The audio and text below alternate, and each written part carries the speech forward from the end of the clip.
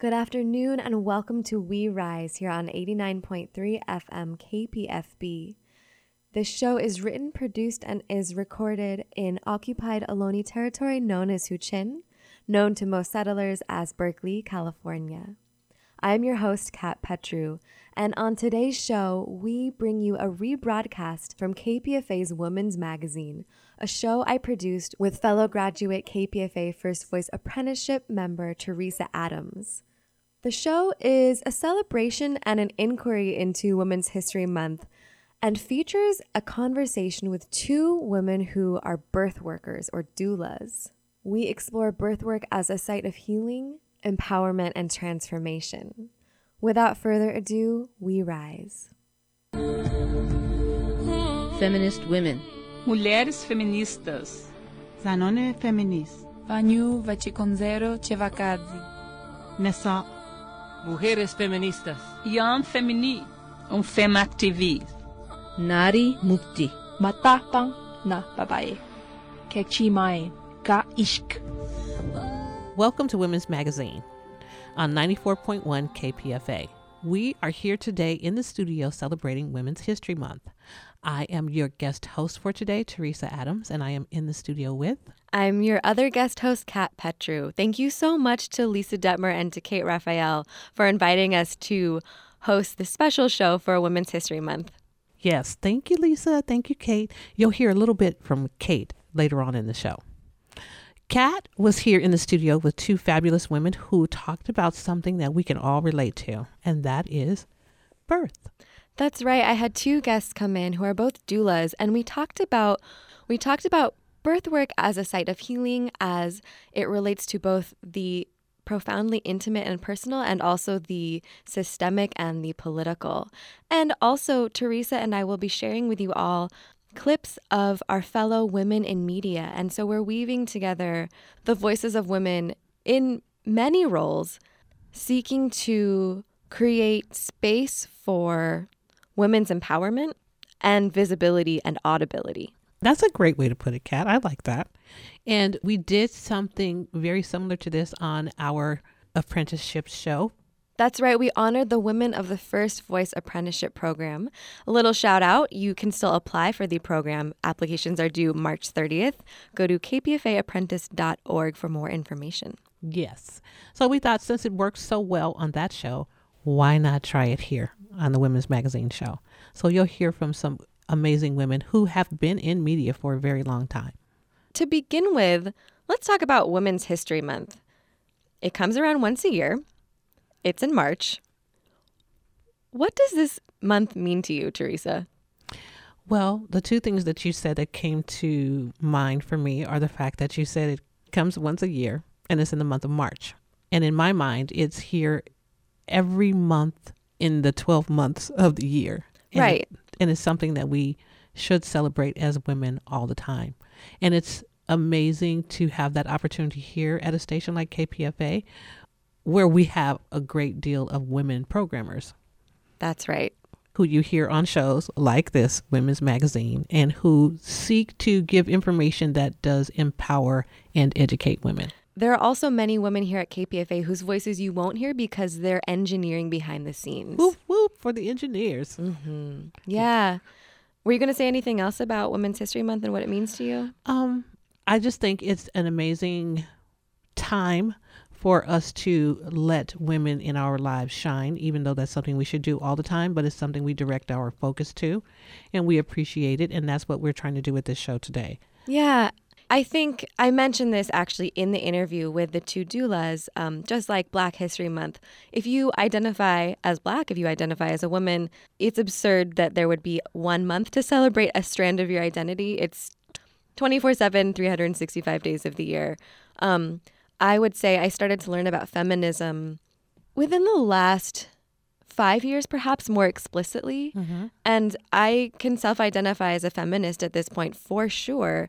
And it's a practice every day of understanding more and more what it means to me to be a woman, this practice of self-determination. And also personally, someone who identifies as queer and who has loved ones within multiple queer communities, it's really important for me to challenge the gender binary. And so while I simultaneously revere myself as a woman, or strive to revere myself as a woman, and some days it's much harder than others, I also question who told me what a woman is supposed to be and why, and can we make space for countless expressions of gender? And that's absolutely the truth. There are so many definitions of women that we see in magazines, on the television, that we hear about from our friends and our family. And we all have to, just like you just said, find out what being a feminist, being a woman, what that identity means to each of us individually. And that is, again, I have to say, a great reason why we have shows like this, because we have women who have a variety of voices and a variety of messages and experiences that they can bring to people and help educate. And I think as media makers, and as women media makers especially, education is critical in what we're doing. There's so much media that is white noise, that is to sell you something. And in the interview with these two doulas, they both speak to the power of intuition, something that for many of us has been lost, and there's a process of reclaiming or finding again that deep inner knowing of intuition. And as a media maker, there's such a bombardment of information. I don't want to add to the noise. I only want to offer tools that help us all make more sense of our world and come to a deeper sense of inner knowing. Does that make sense? It does. And I think the other thing that we need to remember as media makers, and I pride myself on being a journalist, is that sometimes we have to just give the information and then step away from the story and not insert ourselves in that or give our opinion of what we think that message should be. Just provide the information, give all the options, and let people decide what that means to them. Give people the voices that we say we want them to have. And Teresa is not only a graduate apprentice, but she's also a graduate of UC Berkeley's School of Journalism. So give it up for Teresa Adams, everybody. Oh, thank you, Kat. That's so nice of you. It's important. So we've talked a lot about the women who are going to be on this show. So now Kat is going to tell us about both wonderful ladies. I am. And before I do, I wanted to say that oddly enough, the night before our interview, I had a dream that I was pregnant. I've never been pregnant, and it's not a recurring dream. And it was really interesting. And the experience of the dream left me with this imprint of feeling both this reverence of being perceived as pregnant, like everyone is treating me with more respect, with fragility, but not in a negative way. But then also I woke up wondering about the way in which pregnant women are also disempowered. It was really interesting, and it felt really meaningful to have this dream about being pregnant and then go in and interview these two doulas. Those unspoken messages we hear about. So without further ado, let me introduce these two incredible women. Eri Guajardo Johnson is a Midwest-born biracial Latina who is devoted to cultivating empowerment, resilience, and sustainable self-care practices for her clients and community. Her commitment to this work began when she moved to the Bay. In 2008, she started deepening her spiritual practice and began working for San Francisco Women Against Rape, or SFWAR, a women of color-led rape crisis center that is the primary provider and only community-based rape crisis center in San Francisco. 10 years later, she continues to live here in the Bay and is a practicing birth doula, wellness worker, and community organizer. She recently launched the Birth Bruja podcast, a space dedicated to the radical exploration of birthwork in all its nuances, including topics such as race, identity, reclamation of ancestral traditions, and beyond. Megan Chadwick is a birth and postpartum doula, proudly serving the San Francisco Bay Area. She believes birthwork to be both an honor and privilege in the myriad ways it offers personal discovery, growth, and deep connection between partners, birth teams, and the greater community.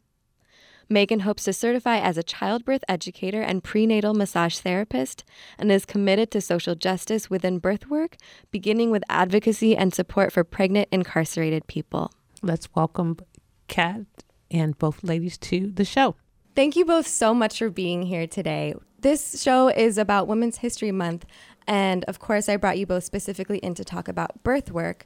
Before we get more into birthwork, I'd love to know what Women's History Month means to each of you. So thank you, Kat, very much for letting us be here. This is phenomenal, and we love this conversation. So for me, Women's History Month is an opportunity for us as a society to practice critical thinking, meaning looking back and seeing all the ways in which historically some voices have been valued and other voices have been devalued.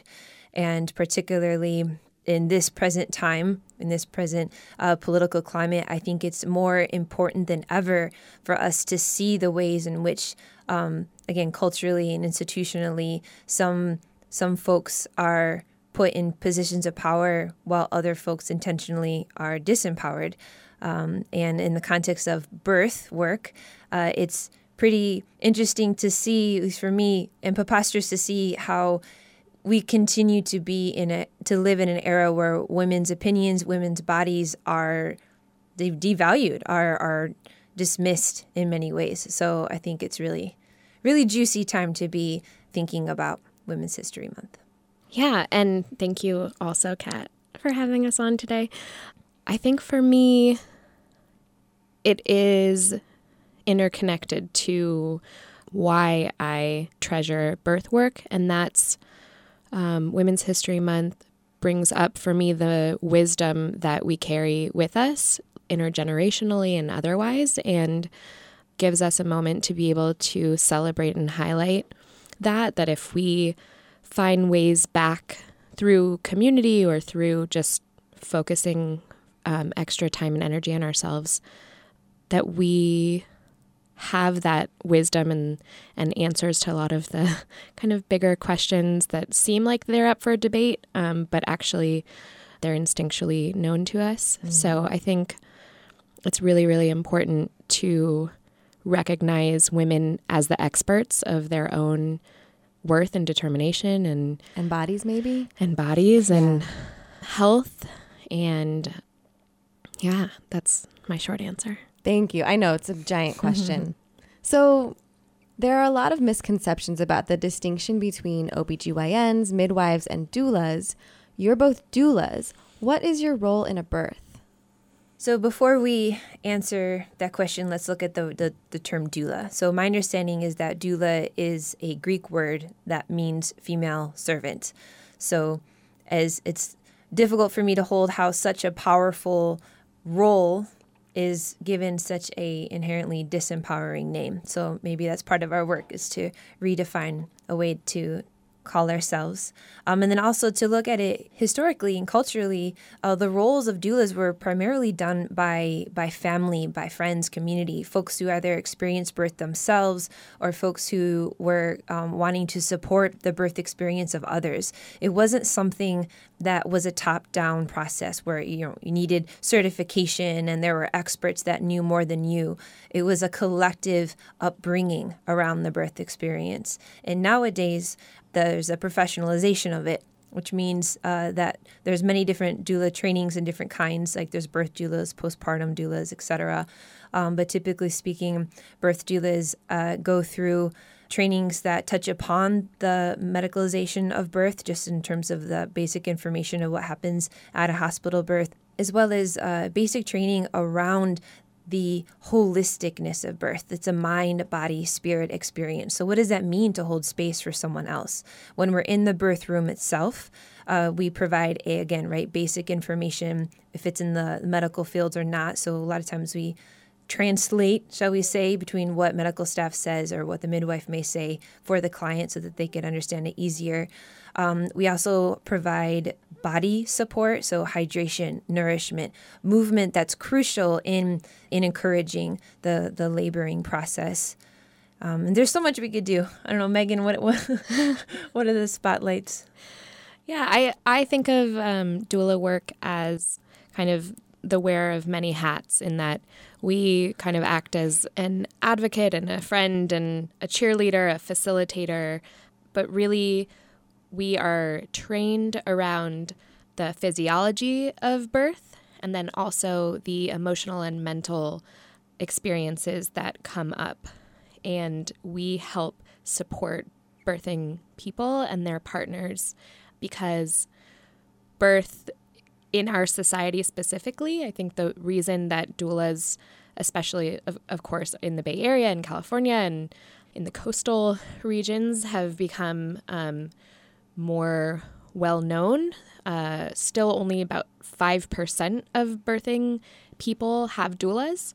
And it's really to bring back the conversation about maternal health and wellness and infant health, and that pregnancy and birth really sets the stage for how we look at society in a larger way. The framework for how we treat women who are literally giving our society more life is crucial in every step of the way. And so we start at that origin point by just helping to bolster folks in this process. Absolutely. One horrifying thing I heard recently on the news was something about in Alameda County, the number of pregnant women who are forced into solitary confinement within the prison system who give birth in solitary confinement. So if we're living in a society that treats our birthing women that way, then we have a lot of work to do. Yeah. Oh, absolutely. I was just going to say, actually, piggybacking on what y'all just had mentioned, I was born and raised in the Midwest, and that's one of the things that I continue to talk about with my family and friends back there, is that the concept of having a doula at a birth is not, it shouldn't be a luxury. It shouldn't be a radical notion. What it is inherent valuing of that family's experience of birth, right? Because it's not just A plus B equals C, right? For folks who have ever well-intended said to someone, well, at least baby is healthy, in response to someone sharing a struggle of their birth experience. Oh, I see what you mean. Yes, that's really well-intended. And of course, we do want babies and mamas to be healthy. But guess what?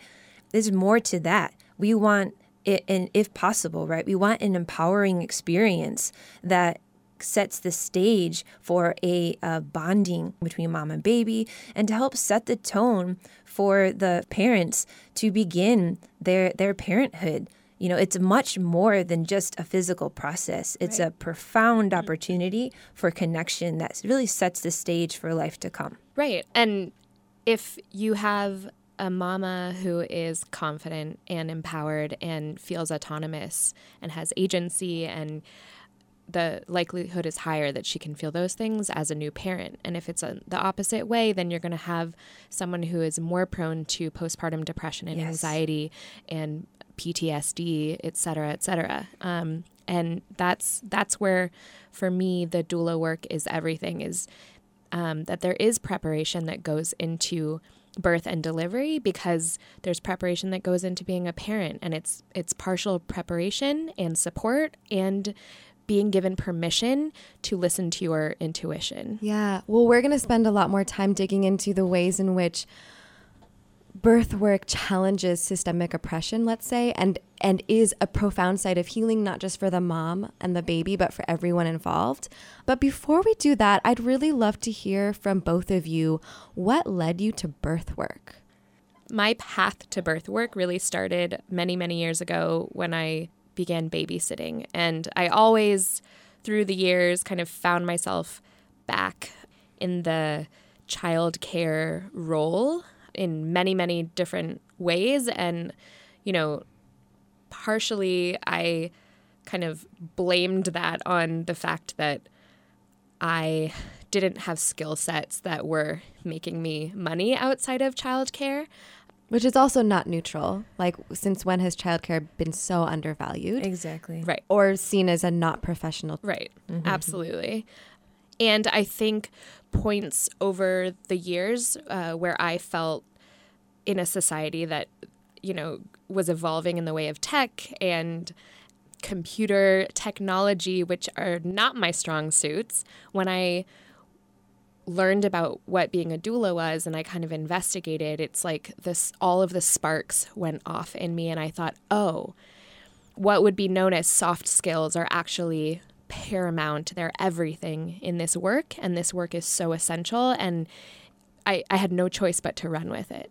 And birth and maternal health is one of those things for me that there's always more to know and always more to learn, because every birth and every pregnancy is as complex as the person who is carrying that child. And that will forever be fascinating. And knowing Megan a bit, I just want to say, like, some of these soft skills she speaks of include being incredibly sensitive and emotionally perceptive.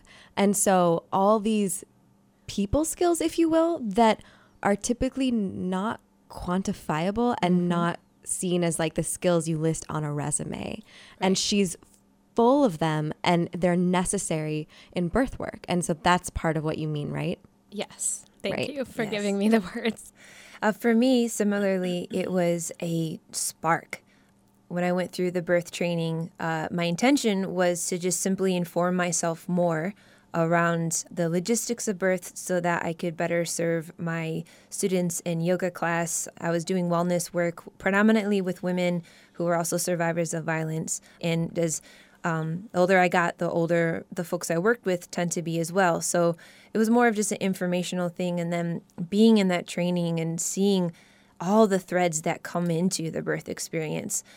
I've worked for a while now with San Francisco Women Against Rape, so working with survivors of rape and sexual assault and coming at it from an anti-oppression perspective. So approaching healing from an intersectional way where identity plays a role. And there's a lot of richness and a lot of intensity around that. So going through the birth doula training to see all the ways in which advocacy came in, ancestral work, plant medicine, just basic anatomy of the human body. All of those things are alive and rich. And just as Megan said, there's an infinite amount of learning to be done, an infinite amount of reverence and study. And so thus, I hope to be a fabulous elder one day, still doing this work. Absolutely. 1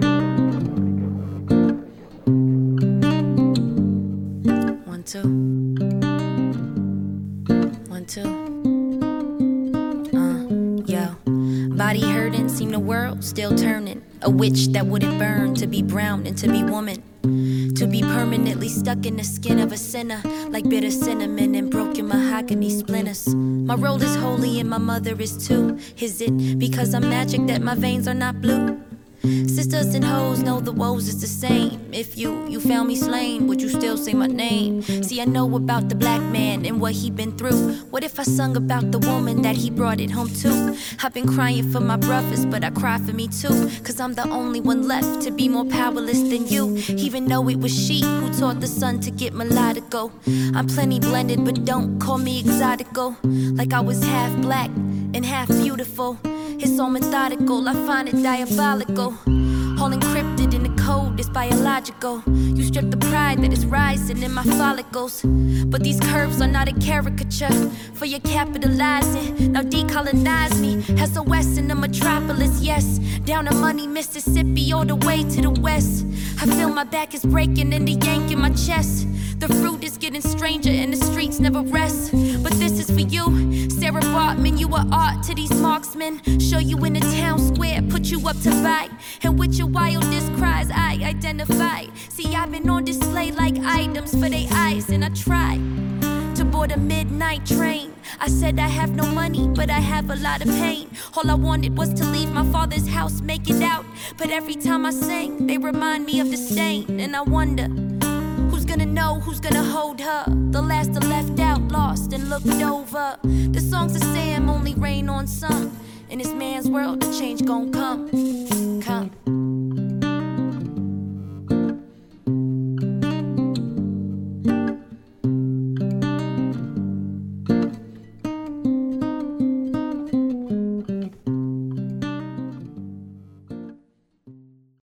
You're listening to a special edition of Women's Magazine here on KPFA 94.1. I'm one of your co-hosts for today, Teresa Adams. You just heard For Sarah Bartman by Nitty Scott. As we mentioned at the top of the show, we're honoring Women's History Month. And part of our salute includes asking women at KPFA why they are doing this work and why they stay in media. Interestingly, Ari's use of the term elder in her comments to Kat made me think about Nina Serrano. She's one of our longtime KPFA programmers.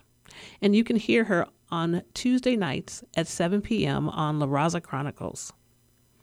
Here's what Nina had to say about her role in media. Hello, this is Nina Serrano. 1961 was the first time I ever heard Free Speech Radio KPFA. I wanted to be part of it. I began producing drama and literature shows, expanding over the years to children's programming, public affairs, and experiments with radio drama. In the 1970s, I joined a Latino media collective, Comunicación Aztlán, producing bilingual Latino cultural affairs shows like Reflexiones de la Raza. By the mid-1980s, I worked with a marvelous production team, creating Freedom is a Constant Struggle for over 8 years. By the 21st century, I joined the La Raza Chronicles production team and the Open Book production team, which I enjoy immensely and hope you do too. Free Speech Radio, after all these years, is still a joy.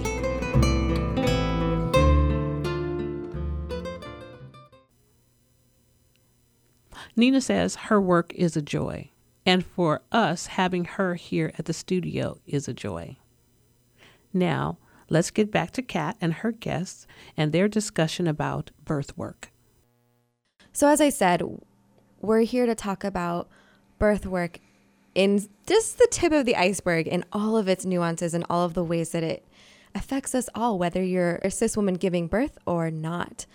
So just to scratch that tip of the iceberg, it's a longtime feminist understanding that the personal is political. We know that childbirth is an extremely intimate experience, and it's also political. Can you both speak to that just a little bit? Big question. Yeah. To start off, I would say that if we were to examine birth practices and statistics in our country alone, it would reveal the nuances of oppression and all the ways in which historically marginalized communities are disadvantaged. So that being said, right, starting out with the macro, and then to go into more micro or individual perspective, I think for many birthing people, simply sharing with friends and community their preference for a home birth or their preference for an epidural as soon as you get into the hospital room. Either way, there's oftentimes huge backlash because there's a valuing or a devaluing. The personal is political, right? So even though you're doing it for yourself, it also simultaneously has context in the larger way. That being said, there's a lot of power in people being connected with the earth and with their bodies. And I think it can be harmful for folks to romanticize this earth goddess sort of archetype where if we're anything but unmedicated in our birth, then somehow we're weak or we lost. No matter what the birth experience is, there's going to be struggle. There's going to be the unknown. There's going to be mental, emotional, and physical challenges. And simultaneously, there's going to be courage. Whether you thought you had it or not, whether you approach the experience with tremendous fear, you may still have that fear, but you have this chance to connect with something bigger than that fear. And that's, I think, that powerful, holistic piece about birth that simultaneously makes it very personal and political, and that it empowers the legacy of all the birthing folk before us, and it also empowers those who birth after us. Yeah, it's a really big question, but I kind of think of it in relation.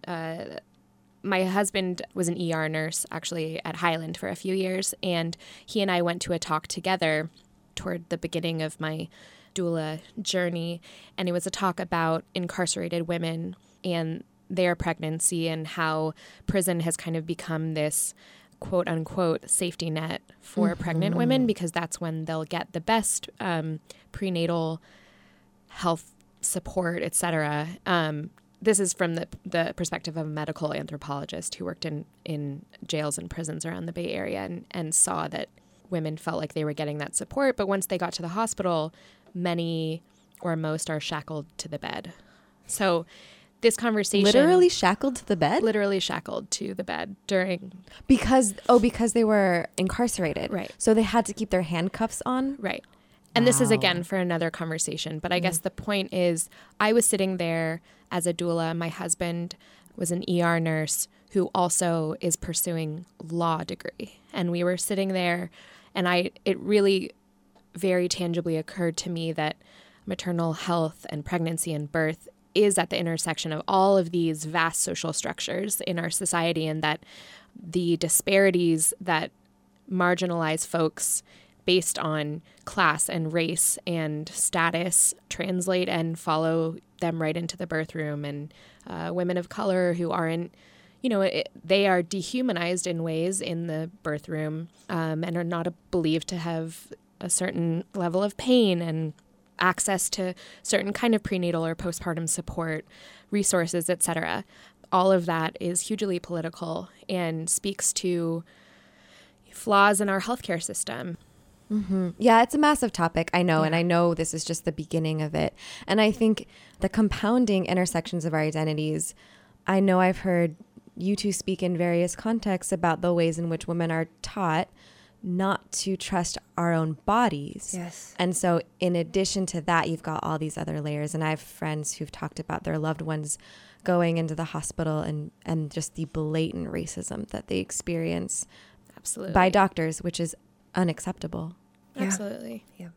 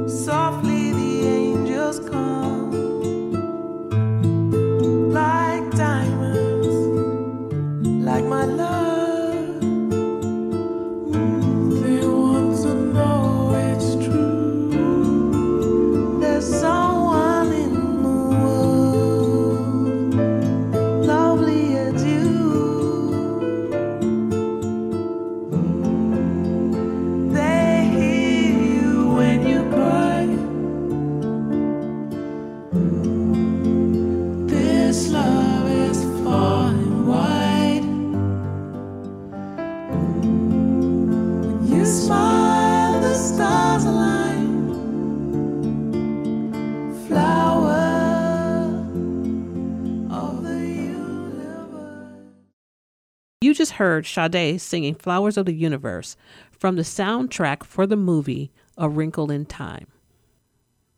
Before the break, Kat and her guests were discussing the lack of respect and the ongoing racism that exists in the healthcare field.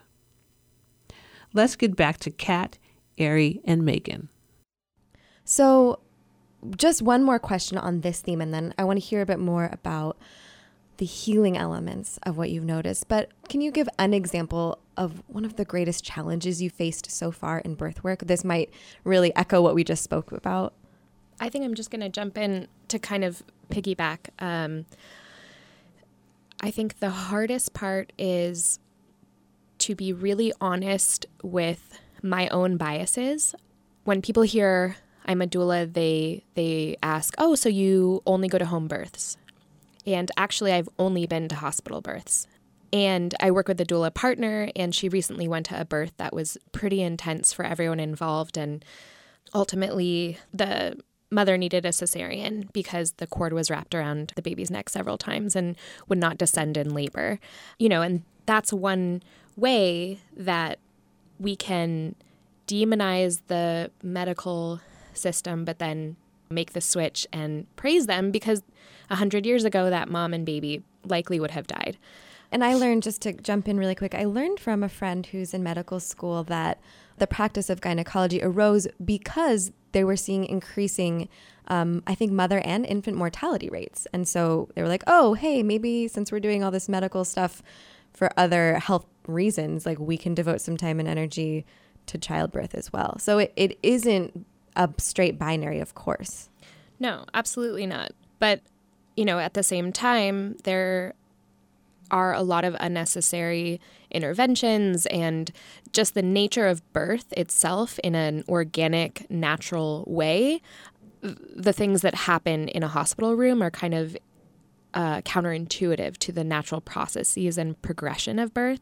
And so it's holding that balance. But the truth is that most young people today who are of birthing age want some sort of middle ground. And they're not necessarily, I don't necessarily want clients who already know all the things about doula support. I want to be able to advocate for those who need it the most. And within the hospital system, that means providing some sort of middle ground. And so that's been hard because I see things where I can't actually step in and change the situation. It takes the preparation before being in the hospital room. I can only help remind the person that they can ask questions and they can ask for more time. But it is hard witnessing certain things and knowing that there are so many other folks who are experiencing it. And on the other side, I'm glad that this model exists for when it's really, really needed. So it's a hard line to straddle. Mm-hmm. Yeah. Thank you for sharing that. And yes, I think for me, there's a lot of struggle, but then also a lot of meaning in trying to find, as Megan said, the balance. To go back historically, Kat, as you just mentioned, I think it's important to also note that the root of gynecology was during a time where slavery existed, right? Colonization, context. Yes, context, right? Like overt dehumanization of folks of color bodies, and simultaneously a removal of women and midwives from birth space, and with it a de-stripping, I guess, for lack of a better word, of all of the meaningful practices that gave mental, emotional, physical strength, right? A lot of holistic care where the process of taking care of a birthing person began before conception and went through after birth. And so nowadays, again, and this doesn't place things on a hierarchy saying that, totally medical-free birth is best, or just like on the flip side, right? It's not saying that medical births are the safest and the best. That there's a lot of value in both, in all of it. And what's important, and as Megan said earlier, is that each birth, each pregnancy is incredibly unique to that person in that place and time, right? And so therefore each birth should be presented as such, right? And just assuming that a birthing person's body can handle it, and not just handle it, but can do it well and powerfully, and that baby is going to do well and going to birth powerfully. And then if something else comes up, then to address it then and there, not going in it like a pathology, like they're both sick and they need to be saved. Yeah, it's not a sickness. This is how life, human, Homo sapien life gets perpetuated. And you just said something that I wanted to jump on really quickly, which is you corrected yourself saying woman, I mean birthing person. And I noticed that I said like, oh, a cis woman, assuming that a cis woman is the person giving birth. But this is really important to me as we celebrate Women's History Month, and also challenge the fact that why should there be 1 month, just like why should there be 1 month of Black History Month? This is absurd. Yes. For those of us with those identities, it's every day. obviously. But because we're having this conversation in that context, it's important to me to acknowledge the gender spectrum and gender expansiveness, as some gender educators I recently spoke with named. So our language it matters, and so perhaps it's more appropriate to say birthing person. Personally, for me, and I know a lot of people who disagree with this, and I honestly also understand and agree with them too. For me, it's both and, because historically the female identity, the female body has been so persecuted. Absolutely. Therefore, to me, I like to say both because both exist. And for me personally, I don't like to totally erase the concept of gender identity just in terms of, I think that gender identity is for sure fluid and on a spectrum, but I personally like to say the term woman because I think in today's context, especially, there's power in identifying as a woman when, again, historically it's been disempowering, and simultaneously still creating space for folks that don't identify within that context. So, and this, again, I think this touches upon what I said at the beginning about how we need as a society to practice that critical thinking of creating spaciousness, of looking at who we see most represented and who we don't. And then when we identify who don't, let's do something about it. This makes me think of how I think often people assume that conversations about gender identity or queerness are only for queer identified people. And that's absolutely untrue, because we can all do, to examine this more deeply, the connection with this conversation is that it's presumed that birth work is women's work, when everyone is implicated in having a child and raising the child. Of course, there's one body giving birth, and that's where, in part, where the role of the doula comes in. But this segues exactly into where I was wanting to go, which is birth work as a site of not only individual healing, but also broader collective and even intergenerational healing. Do either of you want to speak to that, again, massive topic? I can whittle down a question if you like also. To try and make it succinct, I would say, again, doulas have the incredible, momentous opportunity to meet a couple wherever they are, wherever they hire us, and kind of just pick away a little bit at, what is the history they're bringing into this pregnancy and into this delivery. And as you said, it's not just women's work. Many, many couples, it's a cisgendered male partner who hasn't necessarily delved into a lot of the emotional work that is necessary for supporting their partner. And so much of the work that I do is really helping partners to connect to each other, because really what birth work comes down to is honesty. As a doula, your own honesty and trust in yourself and instincts are everything, because there's no barometer for measuring a job well done as a doula. It's unlike any other job. It's trial by fire.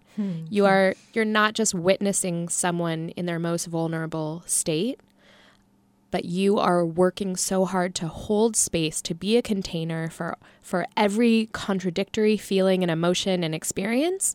They could be angry one second and elated the next. It could be orgasmic. It could be terrifying. It could be completely empowering and transformative. You're there to hold that, and then also to let it roll off your shoulders. So it's up to you to take care of yourself as the doula, as the birth worker. It's up to you to be even keeled, to be on a team with other folks in the birth team, whether it's a hospital or home birth or birthing center. All of that is a site of healing, because it requires everyone to really dig deep. And it's really hard, and it's really, really rewarding. Yes. I'd say I echo everything you said, Megan. And also to note that around the experience of birth, from the very beginning till after baby comes, there are abundant opportunities for, as you mentioned, that profound healing. Because for a lot of folks, particularly folks in queer and or female bodies, the concept of viewing ourselves, this body, as something sacred, something important, something worth spending money on, to buy organic or to buy local or to, buy nourishing foods, something that's worthy of taking naps or appreciation is something in itself radically healing. That's just one small example, right? That can go on and on. For me, being someone in birth work, what's been coming up constantly are the connections between me right here in this moment of time and the ways in which my ancestors, particularly the female-bodied ancestors, experienced their identity as a woman. Shame is a word that comes up very, very deeply. And within that concept of shame is that fear of violence, feel of being violated. And then also, again, this inherent distrust that our bodies are the reason why violence is perpetuated against us, or our bodies are the reason why babies don't stay with us full term, or somehow emerge sick on the other end. There's a lot of shame and guilt that's wrapped up in, and I'll speak for me and my experience. There's a lot of shame and guilt that's wrapped up in this body that I'm here right now. So therefore, it's healing to me to try to view myself as something sacred, and it's healing for my mother. It's healing for my grandmother. I can tell you, I'm not able to have super candid conversations with my grandma, but me being me has brought new perspective to the family that wasn't there, right? It's a disruption of harmful patterns. And we've been trying, but haven't even had a baby yet. So I'm just really, like the potential for healing is abundant in this work as a birthing person and as a support person in the birthing room. And as someone, I can say I just thought of this, of course, not all women and not all people who are able to have a child do. And even for those of us who might not, it makes me think of it takes a village. Maybe I won't have children.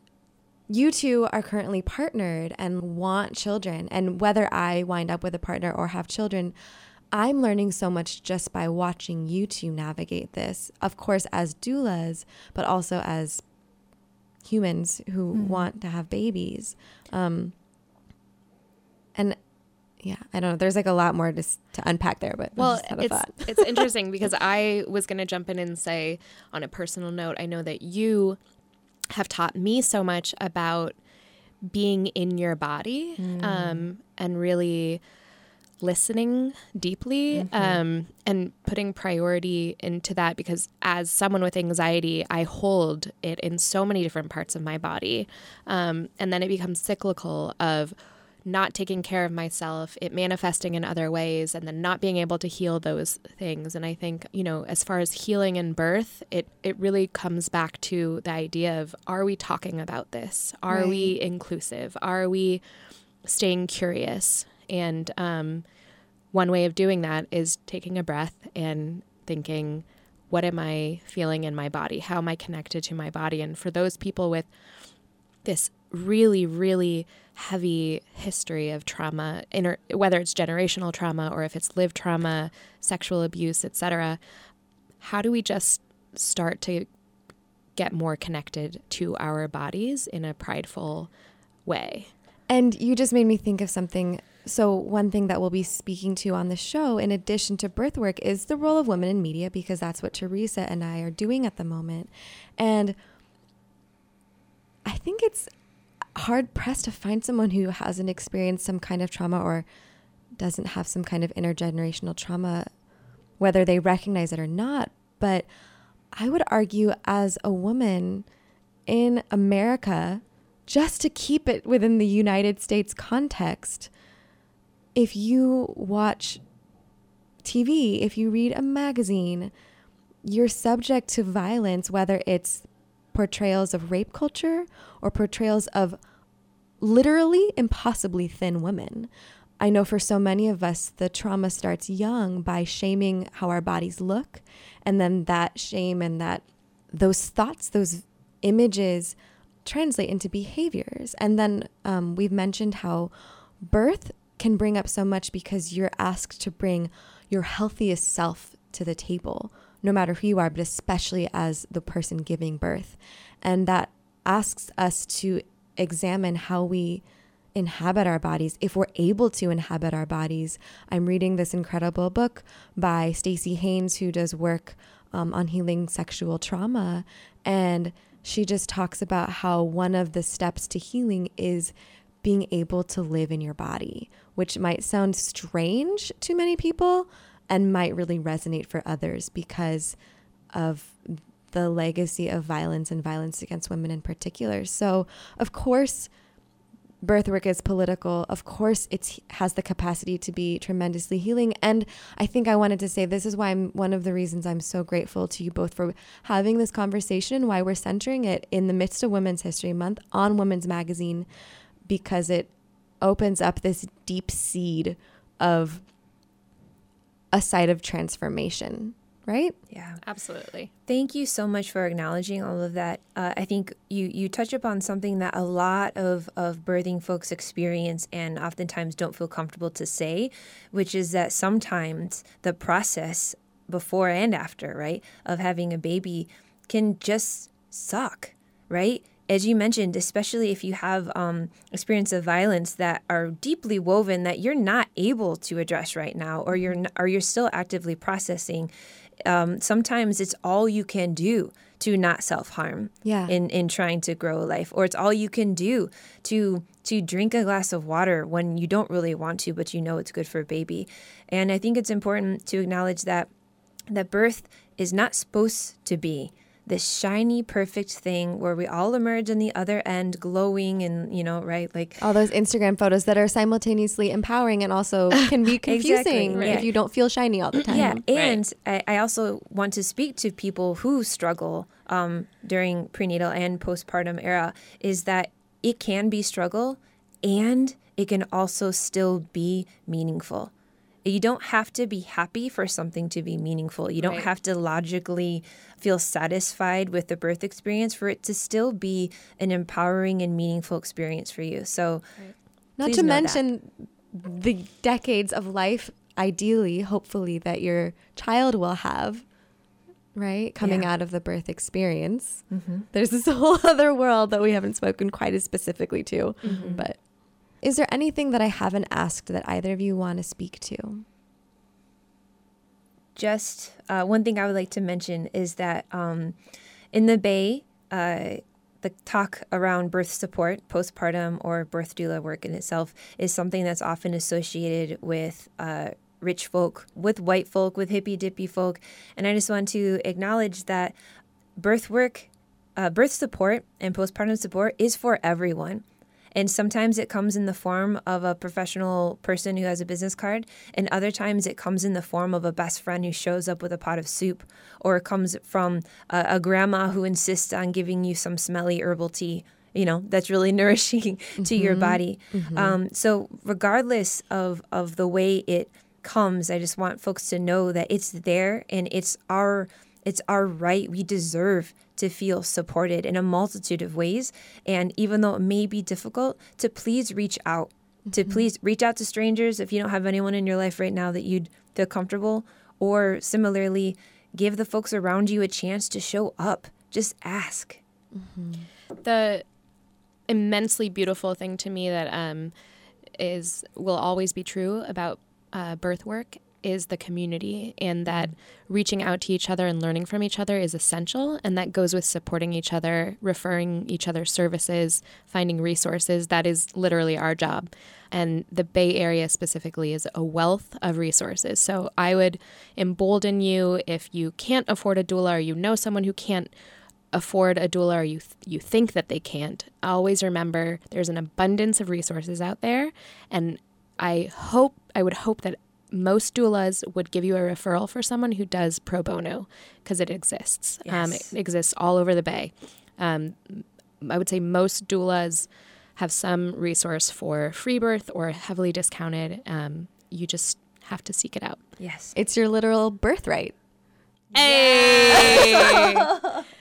But seriously, it is our literal birthright to be healthy and to make healthy babies. And again, it is so inherently political. We live in a context of globalized capitalism. So We have our work cut out for us. Yes, we do. And thank you for naming that support exists and medicine exists and there are ways. Thank you. Thank you, for Kat. having us. Thank you so much for your time and energy and all of the incredible work that you do. Once again, that was Ari Guajardo Johnson and Megan Chadwick speaking with me, one of your hosts for today's show, Kat Petru. I want to be sure to leave all of you with resources and ways to reach out to both of them. You can contact Megan Chadwick at meganachadwick@gmail.com. That's MEGANACHADWICK@gmail.com.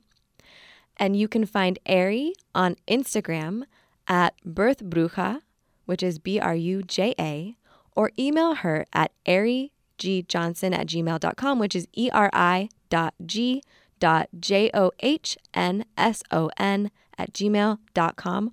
We will link to their contact information on our website. That's it for today's show. Thanks to webmistress Blue Marov and to Erica Bridgman at the controls.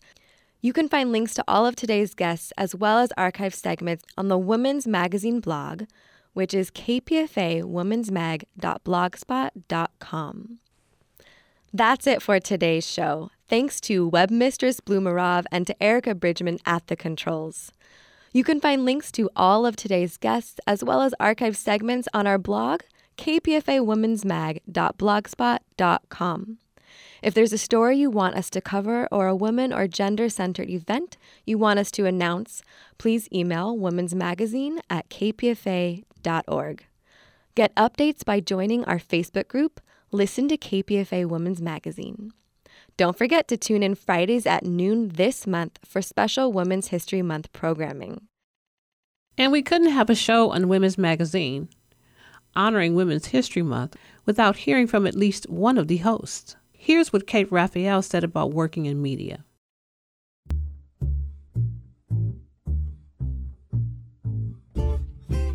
My name's Kate Raphael.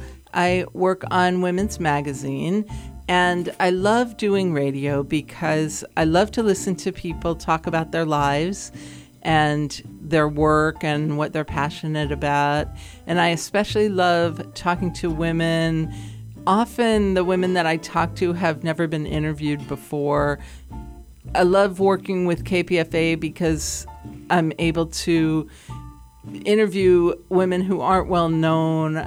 I don't have to only interview famous writers. I can interview writers who are new, who are self-published, but who are writing about things that I care about and they care about. I've gotten to talk to so many women who've been involved in every movement, the labor movement, the civil rights movement, the Chicano movement, the various LGBT movements, and they've had such amazing lives, and often no one's asked them about their experiences, and they have such amazing wisdom to share. And often it's a great process of us learning together how incredible they are.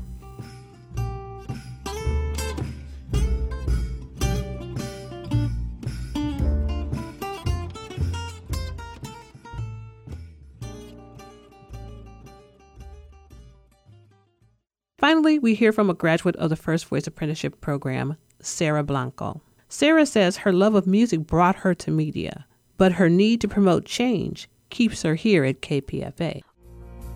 I'm Sarah Blanco. I'm a grad apprentice at KPFA, and I'm one of the producers for La Onda Bajita de Radio Aslan. When I started in radio, it came about by total accident, which was later fueled by a selfish passion and love of vinyl records and punk rock. But then I started to learn more about the world and was surrounded by activists. So then radio became a little less about being a music snob, and it became more about sending a message. All the while, broadcasting messages on the radio was secretly, for me, acting like a giant suture. So now I'm here at KPFA, learning from fellow programmers, from guests, and from you, the listeners. I learn more every week about the power of our voices and the healing beauty that's public radio. So I can't rest, we can't rest, when there are still many messages to both send and to receive. You've been listening to We Rise here on 89.3 FM KPFB. That was a rebroadcast from KPFA's Women's Magazine, featuring me, your host, Kat Petru, along with Teresa Adams. Thanks again to the women of Women's Magazine for inviting us to guest produce that show. You can reach us here at We Rise at danceisrevolutionary@gmail.com, and you can find this show as well as others archived at mixcloud.com/We Rise Radio. Please do reach out if you have ideas or want to collaborate on a show. Thank you so much for tuning in. Take care of one another, celebrate women every day of the year, and have a beautiful weekend.